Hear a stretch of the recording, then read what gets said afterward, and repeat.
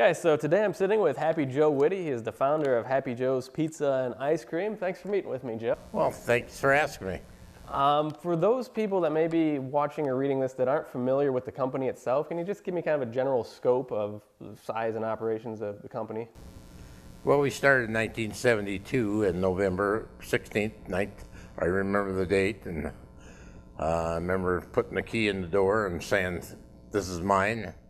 And remember being short on cash. I had probably $60 in the till, and that probably broke my checking account, and prayed that the people would come in. And I had cheese delivered, and I told the guy I didn't have any money to pay him right now, and he said, "Well, people have cheated me before, but they never warned me ahead of time." So anyway, I had terrific friends and terrific kids to help me, and a beautiful wife to help me, and it was just a dream I had for a long time, and it came true. And fast forward to today, I think you're in 6 states now, is that right? Yeah, we are not growing leaps and bounds, but we're doing a nice job, and that's, my grandfather always told me, getting big didn't do a dang thing for the dinosaur. So I always thought of that. Well, by a lot of people's definition, you are very large, so it's all relative. Can you tell me a little history maybe about your first jobs growing up?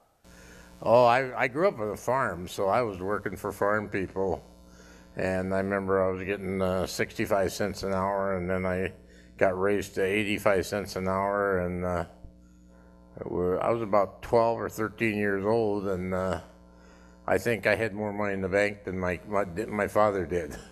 And but I was saving and trying to save up for a car when I was about 16, and I bought me an old 52 Mercury hardtop and finished high school with that, and thought it was the most beautiful car in the world. So I found another one, and it's in my garage at home. The other day I drove it and forgot how hard they steer without power steering. Yeah, so you did the farming, grew up on the farm, so obviously a lot of hard family work there. What was kind of next? What was the next job you can remember you had? Well, I was on the farm all the time, and then when I graduated from high school, I went to work for my uncle in a gas station in Riverdale, North Dakota, and every weekend I'd drive up to Minot, which is about 50 miles away, and spend my day off. And I used to go in the Keg Drive-In restaurant, and got to know the person that was running it, and he got ready to move out of it, and he was going to open up another restaurant and close that one. And he said, why don't you open this one up, run this? And I said, "Oh, that sounds like a fun deal." And never done it before, and so I kind of watched him for a week or so, and then he left, and that was all mine. And I had a great summer, and the fair came around, and we were open till 2 or 3 o'clock in the morning with curb hops, and cars were parked around it, and doing the hamburgers and the French fries and the malts and shakes, and just was going gangbusters, and did that for about 3 years, and 2.5 years, I guess it was, and really went well. And then McDonald's came to town, and a couple other people come to town selling frozen French fries and frozen hamburgers, and all of a sudden that's taken a big toll on what I was doing. And so I ended up going to work for a bakery company, and it was a baker, and then that bakery company sent me to baking school, and I ended up baking for them for about 3.5 years. What kind of products did they bake then? Everything.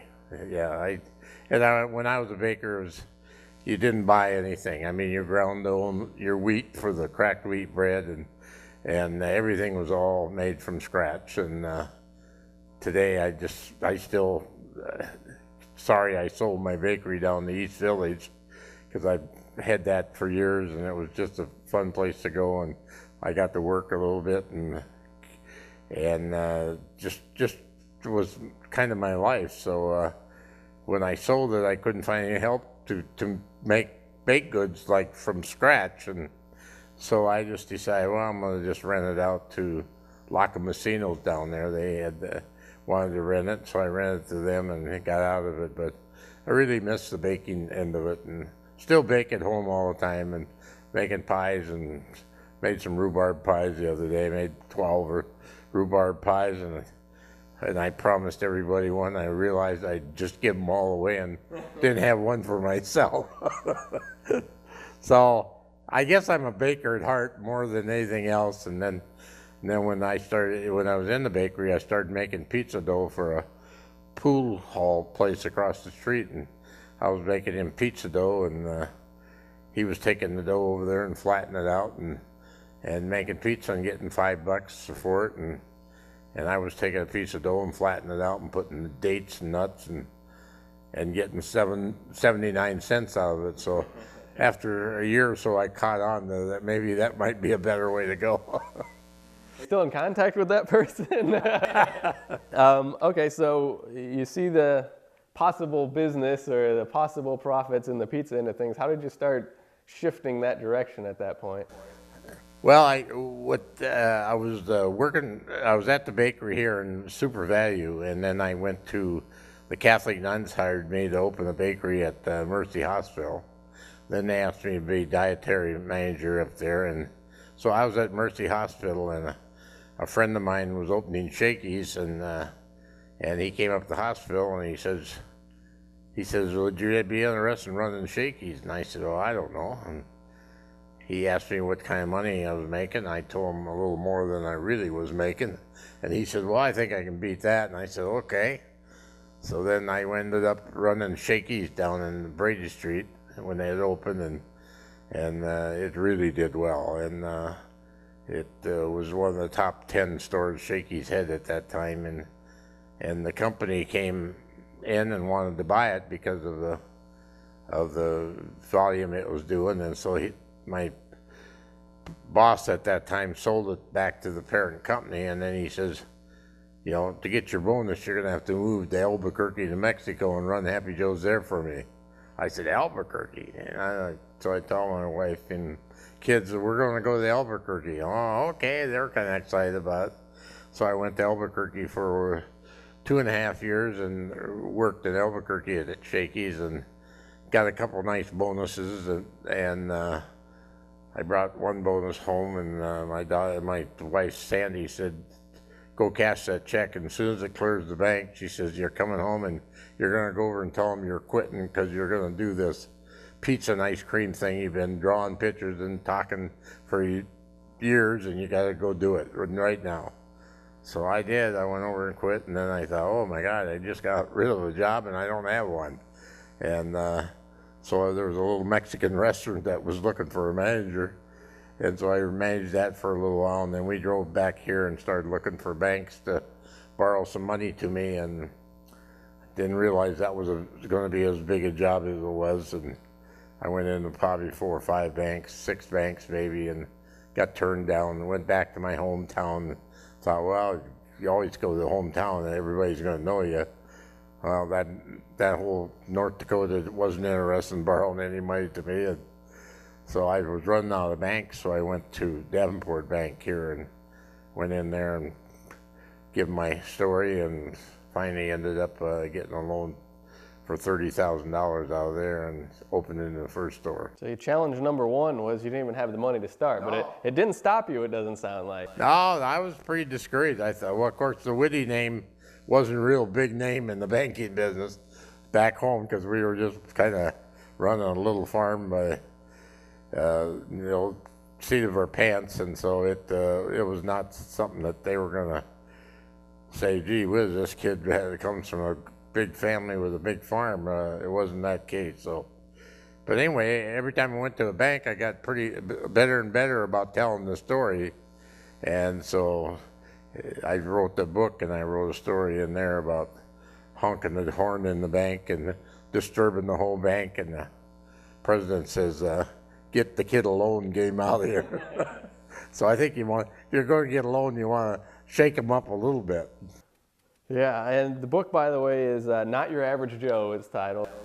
My daughter Julie picked that name, and she also picked the name Happy Joe. So So she's paid her debt to that. Let's move back. How did Happy Joe's come about? You said she picked it, but there had to be some reasoning behind We it. came up with names. I wanted Joe's in it. We had Papa Joe's, and we found out the lawyer said, no, you can't have that. Somebody in Des Moines had it. And then we went, I wanted to go Silly Joe's, Funny Joe's, all the kind of things I could come up with, and none of them would pass to get a trademark. And my daughter Julie came down one morning and said, Dad, you don't have a name yet? And I said, no. And she says, well, maybe you'd like to try this. She said, what do you think of the name Happy Joe's? She said, you're going to have pizza and ice cream and fun birthdays. She said, wouldn't Happy Joe's be kind of neat? So I called my lawyer, and he said, that's a heck of a name. And he sent it in, and sure enough, we got trademark on it, and from that day on, we've been called Happy Joe's, and you know, every kid in town knows me as Happy Joe, and so I wear my hat whenever I can, and I go to a school or something, and the kids will say, where's your hat? So I guess my bald head doesn't look too good. It's become the image on everything. Yeah. At what point did you start going by Joe? I guess I never asked that. Your given name is Lawrence, correct? I was raised, my dad's name was Lawrence. My name was Lawrence Joseph. My dad's name was Lawrence Edward, and so they always called my dad Lawrence, and so when it come to calling me a name, they call me Joe instead of Lawrence, and so that's how I ended up with Joe, and it fit into the book and fit into Happy Joe's, and so kind of glad they named me that. There you go. Let's talk about the original. You said you'd been thinking of the concept for a while before you came back and opened it. The pizza and ice cream concept was kind of different at that time, right, to have the two together? Oh, everybody'd say, pizza and ice cream, you gotta be crazy, you know, and then sauerkraut, Canadian bacon pizza, and all that taco, and they thought I was goofier than a bed bug, you know, but I saw an ice cream place that was more of just a plain ice cream place and a sandwich place, and I'm sitting there one day and I'm saying, gee, you know, if you put the pizza side in and then I have that ice cream too, I think that'd be a great move. And I said, well, that would be a great move, and so I ended up taking that concept, and I draw it on napkins and papers and placemats and show my friends and tell them what I was going to do, and they'd laugh, and yeah, pizza and ice cream, that sounds really good. You want to invest? No. And so that's kind of how we just kind of came up with it, with just messing around, drawing out what I wanted to do. And so when I did get the money, I was ready to go. I knew what kind of wallpaper I was going to have, and what kind of carpet I was going to have, and what the soda fountain was going to look like. And so I had it pretty well drawn out what I wanted. And so when the money did come through, I took off like a bandit. I see a pattern here too. You're always looking for opportunity, it seems, you know. And you originally saw the pizza making money, you saw that, and then everyone's going for ice cream. Is that kind of where the specialty pizzas came in too? Was it looking for opportunities, or was it just experimenting? Yeah, I think that's probably where I just made. Being a baker, you always try to make something for the showcase different than they had yesterday, and that's why when I got in the pizza business, I said, I'm going to give them pizzas that they've never heard of before. And so, you know, the BLT was one of our first ones. The taco is, everybody's tried to copy the taco pizza. Let's talk a little about that, because people that are not from the area you serve may not be familiar with the taco pizza we story. originated the taco pizza back in 1982, I think, or 81. And some franchisee called and wanted to put tacos in his restaurant. And I said, no. I said, I'll come up with something that's just as good as tacos. Hung up the phone and said, oh my God, now I gotta come up with something.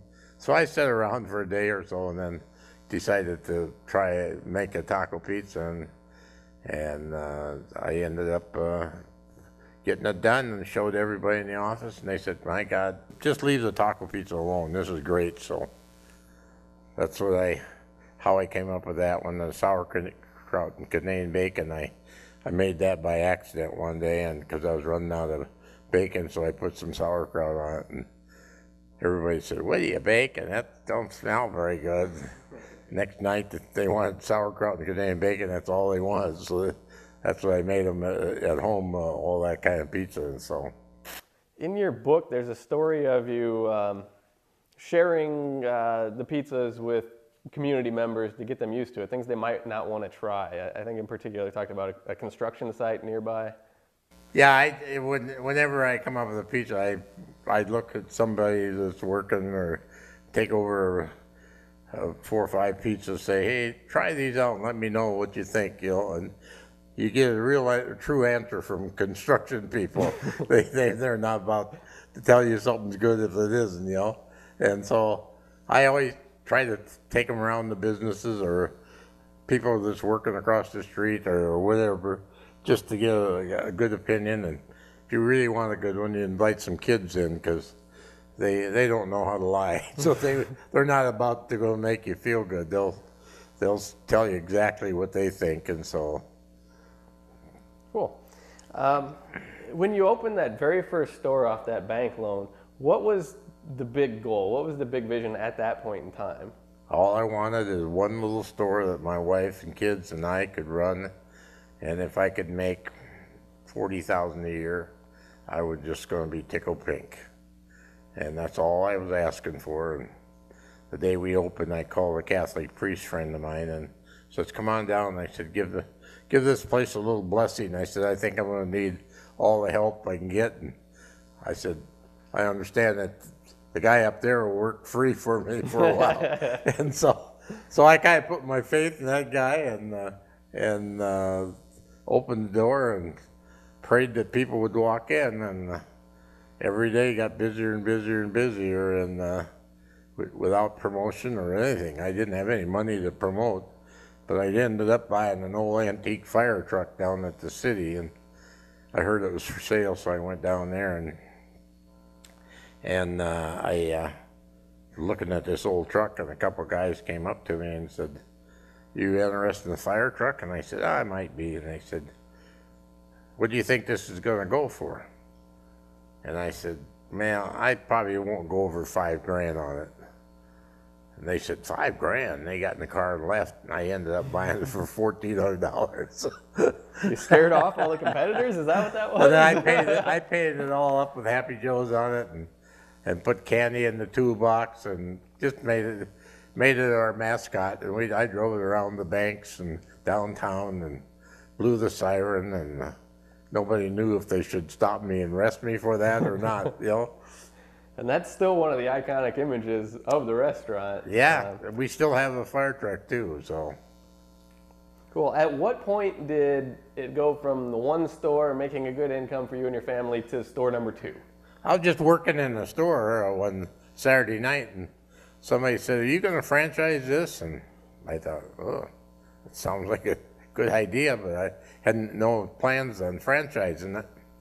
And they said, "Well, we'd be interested in buying a franchise." So I told my lawyer about it, and he said, "Yeah, people are going to say that, but when it comes down to getting money or something, you won't get anybody to do that." So there they were next Saturday again and said, "Did you make a decision?" And I said, "Well," I says, "before I do anything, I'd have to have some money up in front. And if I can't put it together, I'll give you the money back, but at least shows that you're really serious." And they sit there and wrote me out a check right there and handed it to me. And so I called my lawyer and I said, "I got a check." And he says, "You're kidding." I said, "Yeah." He says, "Well, we're going to have to come up with a franchise agreement and work something out so we can sell a franchise." So Muscatine, Iowa was the first one, and then Milan was the second one, and then I think it was Dubuque next one, and Clinton, and it moved pretty fast in the Iowa area at that time. It was just one more thing they told you it couldn't be done, and you just made it happen. Well, I always like people telling me I can't do something. Is there anyone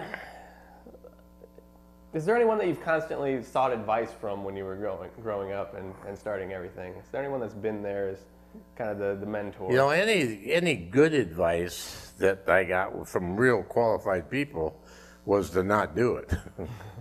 And if you're going to open up your own business and you're looking for somebody to come around and just get behind you like gangbusters, forget it. I mean, my neighbor said, "Oh my God, you're gonna invest your savings and your kids' savings and your life insurance, cash value, and you're gonna do all that, put that in that one store? What if it don't make it?" And I said, "I guess if it don't make it, don't make it. But I think it's gonna make it." And you know, I was wanting to sell part of it so I didn't have to come up with all the cash. And I talked to a lot of people, and oh yeah, you know, we'd be interested, but I don't think we want to get in the pizza business. And of course, after it took off, then yeah, you remember you give me a chance to buy into that, and I didn't buy.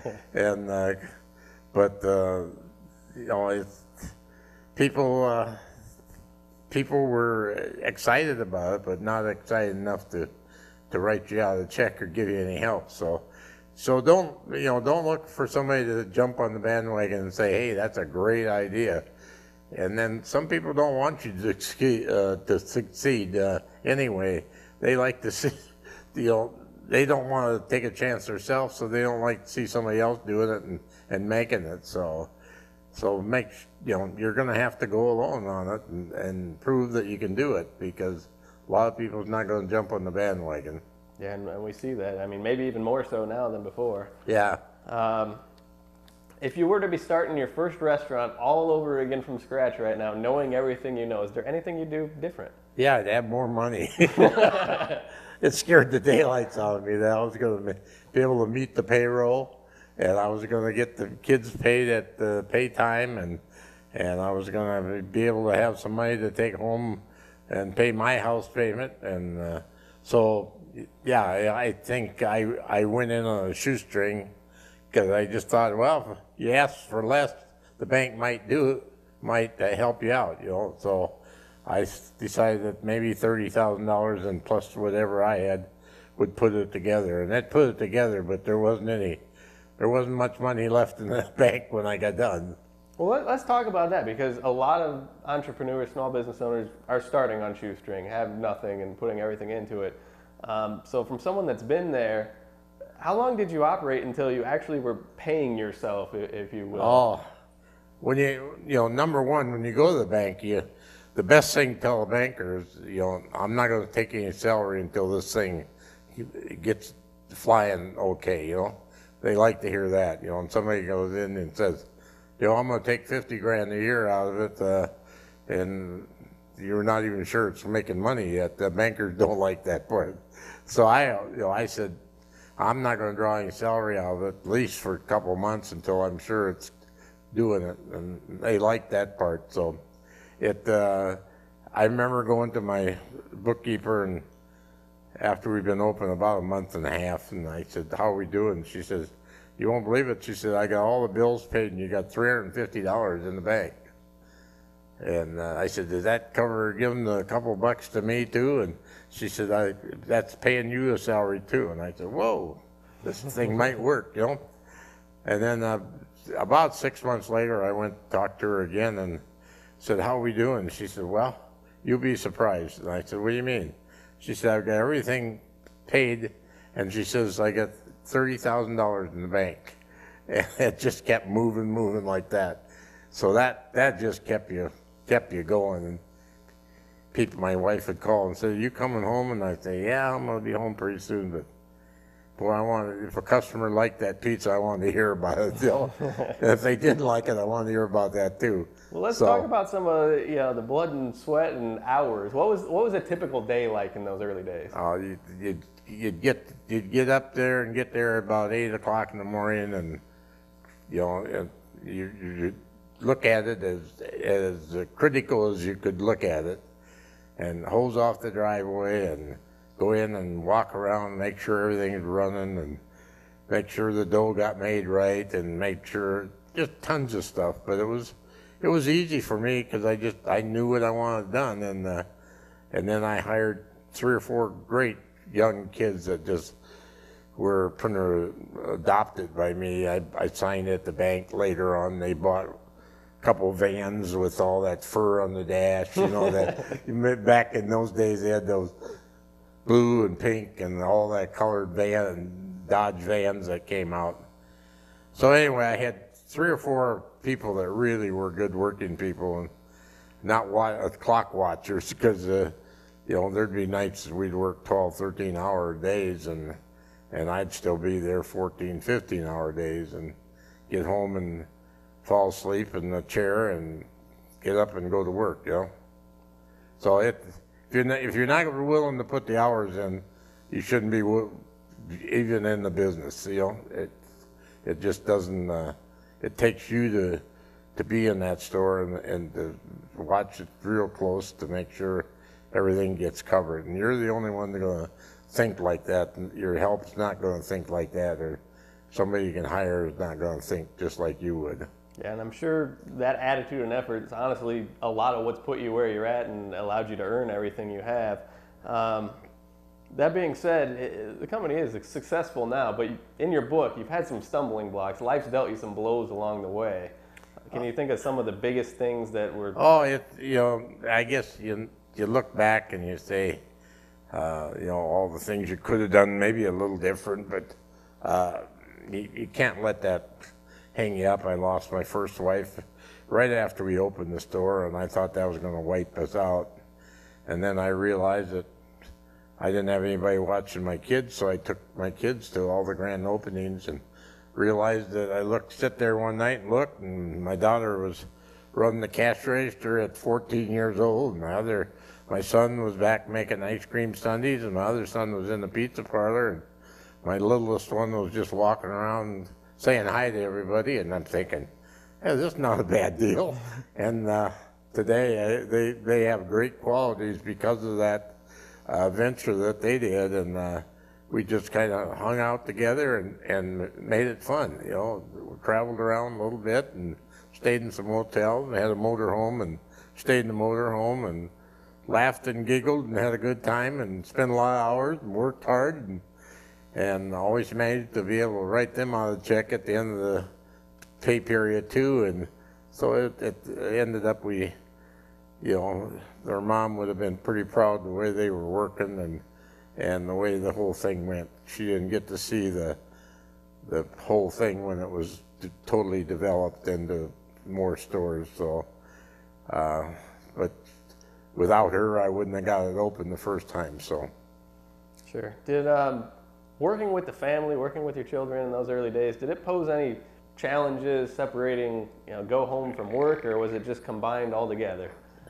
I don't think it did. I mean, I spent a lot of hours where I should have been spending with my kids, but I put my kids to work real young. And so I was seeing my kids because they were working. And if they had to stay home and not be there, then there was a problem. But I had them working Happy Joe's lots of hours, and you know, and they couldn't work unless they got their schoolwork done. And they liked working because they got a paycheck, and everybody, all their friends thought they were really neat because they had a job at 12 and 13 and 14 years old.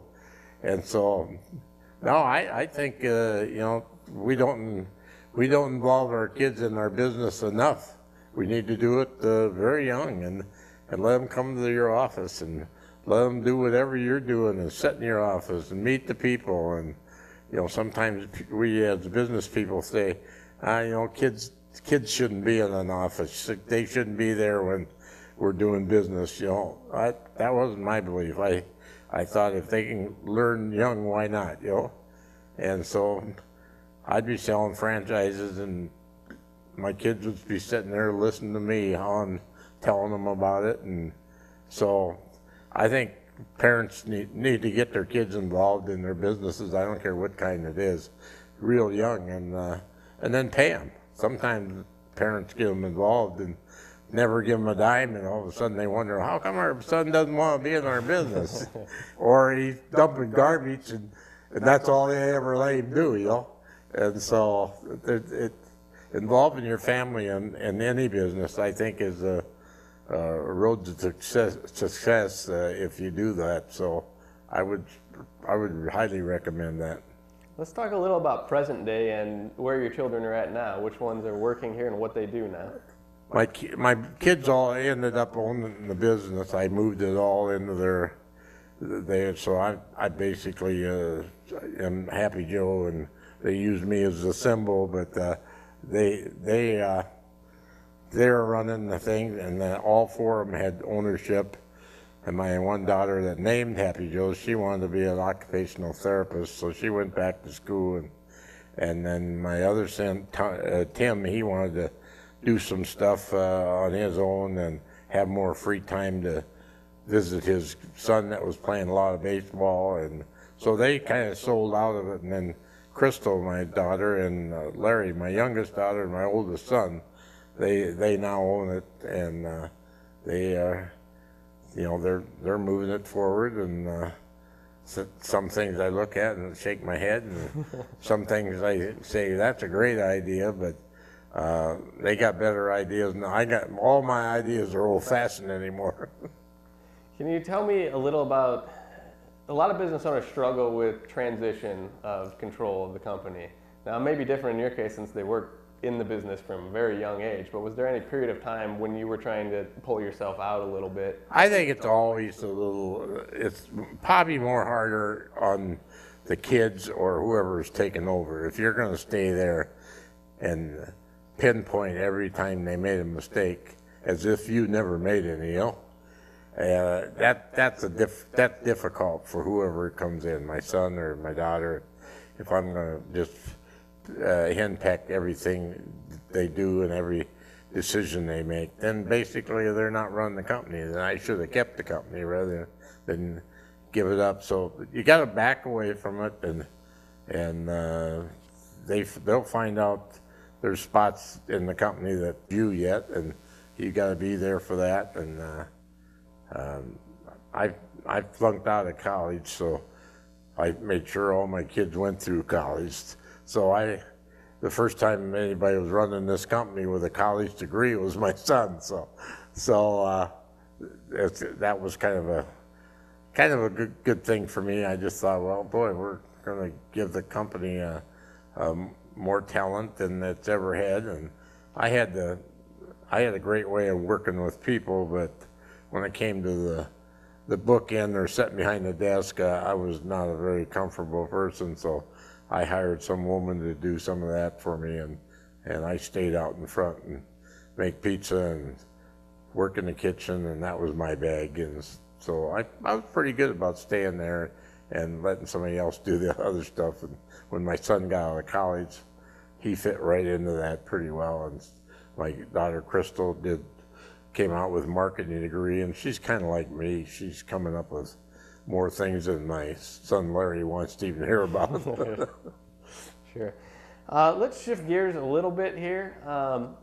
Has technology changed the business at all? Because we don't necessarily think so when we think of a restaurant business, but surely it's had some sort of impact. Oh, I think it has. It's everything is speed anymore. How quick can we get it out?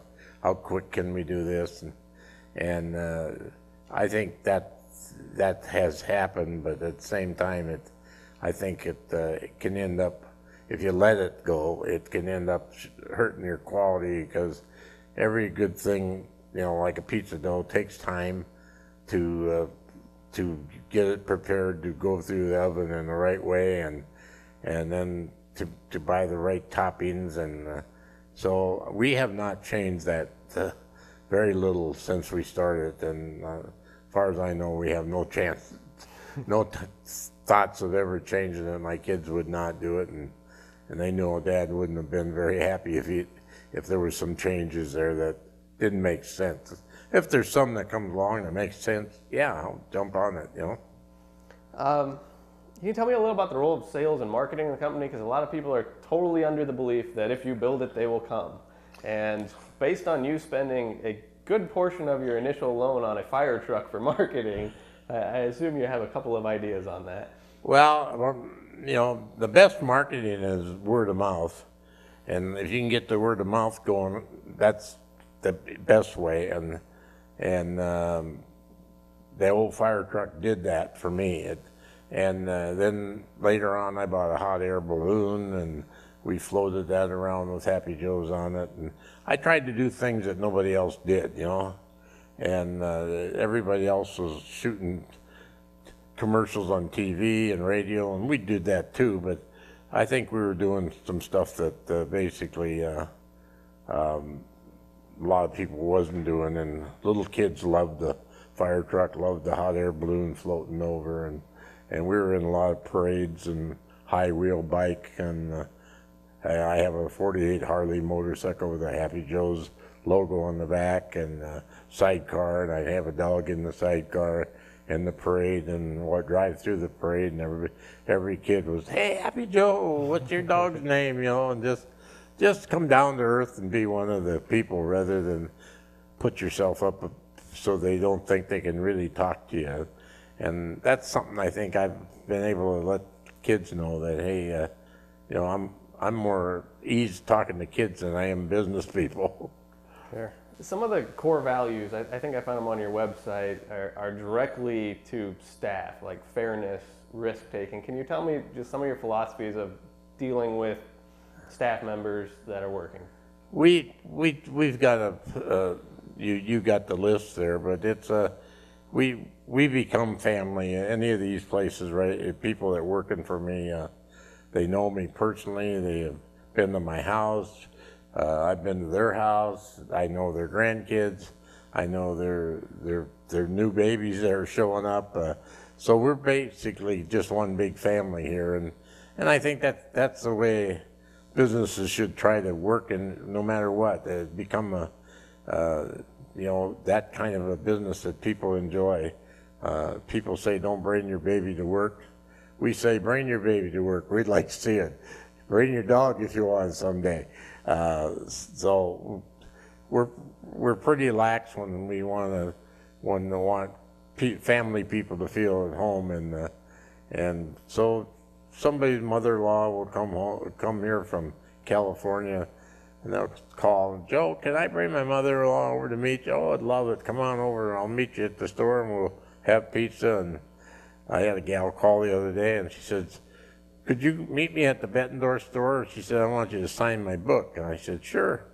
So I went over, and she had 24 books, and she had bought one for all of her grandkids and her family. And I sat there and signed books for about 2 hours and talking to her and having pizza. But that's the kind of atmosphere I think today we really need, that because of the struggle to find good people, and everybody's not looking for just more money. They're looking for some place they feel comfortable and they appreciate it, and that's what we try to put forth here. Sure. Tell me your thoughts on formal education, because you said you flunked out of college, were your words, but you made sure your children went through college. Well, I was going to go to college, and then I flunked the test twice. So then I decided, when this keg drive-in thing came up, I opened this keg drive-in back in when I was 18 years old, out of high school, and so that did pretty well for 2 years. So I kind of pushed myself out of. Then I got married at 21, and then I had my son Larry in 1960.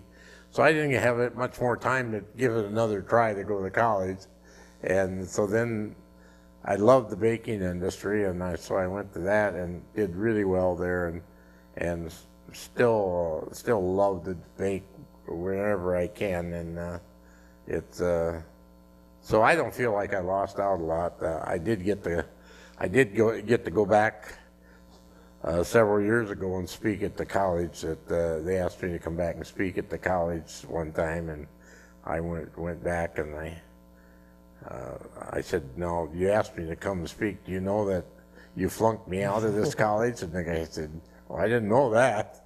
I said, "Yeah, I flunked out." He says, "Well, that'll be an interesting story." So when I got up to speak, I said, "Well, I just want to let you know that I flunked out of this college, but you don't have to quit because you flunked out." So I just kind of wrote my whole speech on, there's other things you can do. There's trade schools, there's all kinds of things that you can do. Everybody doesn't have to be doctors and lawyers and CPAs, and so I did a whole talk on that, and they loved it, and so I got to go back to college anyway and speak. So, and then when I went back and opened a couple of stores in Minot, I decided it was only nice of me to invite all the bankers that turned me down. So I invited all the bankers, and they had a big table all set up for them. And then they came to the grand opening, and I said, "Oh, hi guys, you got a bit spot over here." And there's National Bank, American Bank, Union National Bank, all sitting there. They said, "You know how to rub it in, don't you?" Yep, you get to do that if you work hard enough. And then I did invite one of my teachers that told me I wasn't college material one time, so I had her picked up in a limousine and brought her to the grand opening. She was probably still proud of you, though. So yeah, you get even different ways. What's day-to-day life like now? I mean, you're kind of officially relieved of duties, but I know you're still pretty active. Yesterday I was out in my pasture mowing all my weeds and my pasture on my John Deere tractor, and sitting there just thinking, God's been really good to me. I got my own tractor, and my horses are all standing there looking at me, and I'm cutting, and I have trouble getting on the tractor, so my son helps me get on, and then I gotta call somebody when I want to get back off. But anyway, I'm sitting out in my farm and sit there every day and look out that window and say that, you know, God's been pretty good to me, and I'm all alone now. I lost my second wife, but I got 9 kids that love me quite a bit. So I get telephone calls every night. "Are you okay, Dad? You want to go to dinner? You want to do this?" And my grandkids, they just think having Happy Joe as a granddaughter or a grandfather is just the greatest thing ever. Is it the argument whether or not we're going to Happy Joe's for the birthday party with the grandkids? Yeah, if they go someplace else, they don't tell me about it. Do you have any just overall words of wisdom for someone that is just starting a business, just thinking they're in the idea phase? Just don't let friends and relatives discourage you, because if you're going to listen to them, you probably are not going to do it, because everybody wants everything 100% sure that it's going to work, and I don't know of anything out there that's 100% sure of it's going to work. But I had so much negative, even my family and my brothers, and you're doing what, and then after it takes off, my family in North Dakota says, I don't believe what's going on. He's got 4 stores now. We're flying down. We want to come to see what the heck he's doing. And they couldn't believe what was happening, So it was a story come true, and it was just, but people think, well, it just happened. It was just, you were just lucky. No. The hours we put in, the effort my wife and I and kids all put in, we work for it. So it's not something that just came easy. Yep, absolutely. And then on the flip side of that, what about someone that is running a business already and they feel they've hit a wall, they're at a hurdle? Any words for those people? That's the saddest thing in the world. Our whole system out there is giving you so many benefits that people with ideas like mine sit there and say, well, I got health insurance, I got mileage on my car, and they just start reading off all the benefits for working for this company, and they got all the insurance and all this and all that, and they start adding it all up, and they say, I got too much to lose, but they're going to have that pain in their stomach the rest of their life if they want to do something. So you really got to just say, hey, I'm going to do this, and I'm going to have to give up some things, but it's worth it because I've been dreaming about this for years, and if I don't do it now, I'll never get it done. And I remember a friend of mine was a mailman, and he said to me one day, he said, I've hated being a mailman. He says, I just hate it. And he said, but, I got a job and take care of my kids, and I just never been able to do what I really wanted to do. He said, and I just think you're the luckiest guy in the world for just walking away from a salary and walking away from, you know, family insurance and all those and doing your own thing. But he says, boy, that's kind of scary to do. So that is difficult to do. But if you got that feeling in your gut that you want to do something, shouldn't let anybody get in your way. Sure. And we're actually a little over on time at this point, but is there any other thing that you'd like to share with entrepreneurs, business owners that we haven't covered? Just today, you know, employees and employer have been a real separated kind of thing, and I just think that you have to become more of a family operation, even, and your kids have to be involved, and your employees have to feel like you're a friend, and then they happen to work for you. They you know, they just. I just can't imagine running a company that isn't passion for people that we've had a house caught on fire, and boom, we just came to the rescue of that family in a minute. One of the people had cancer one time, and we just jumped on and helped that situation. So when somebody's hurting in our group, we're just right there to help. We have a special need kid working at Bettendorf, and somebody stole his bicycle. In 2 days, one of our employees came up with a plan to give him a new bicycle. And, hey Joe, we're buying a new bicycle. You want to kick in? Yeah, I'll kick in $100. You know, and next thing I know, kid's riding a new bicycle. So it's those kinds of things that make business fun.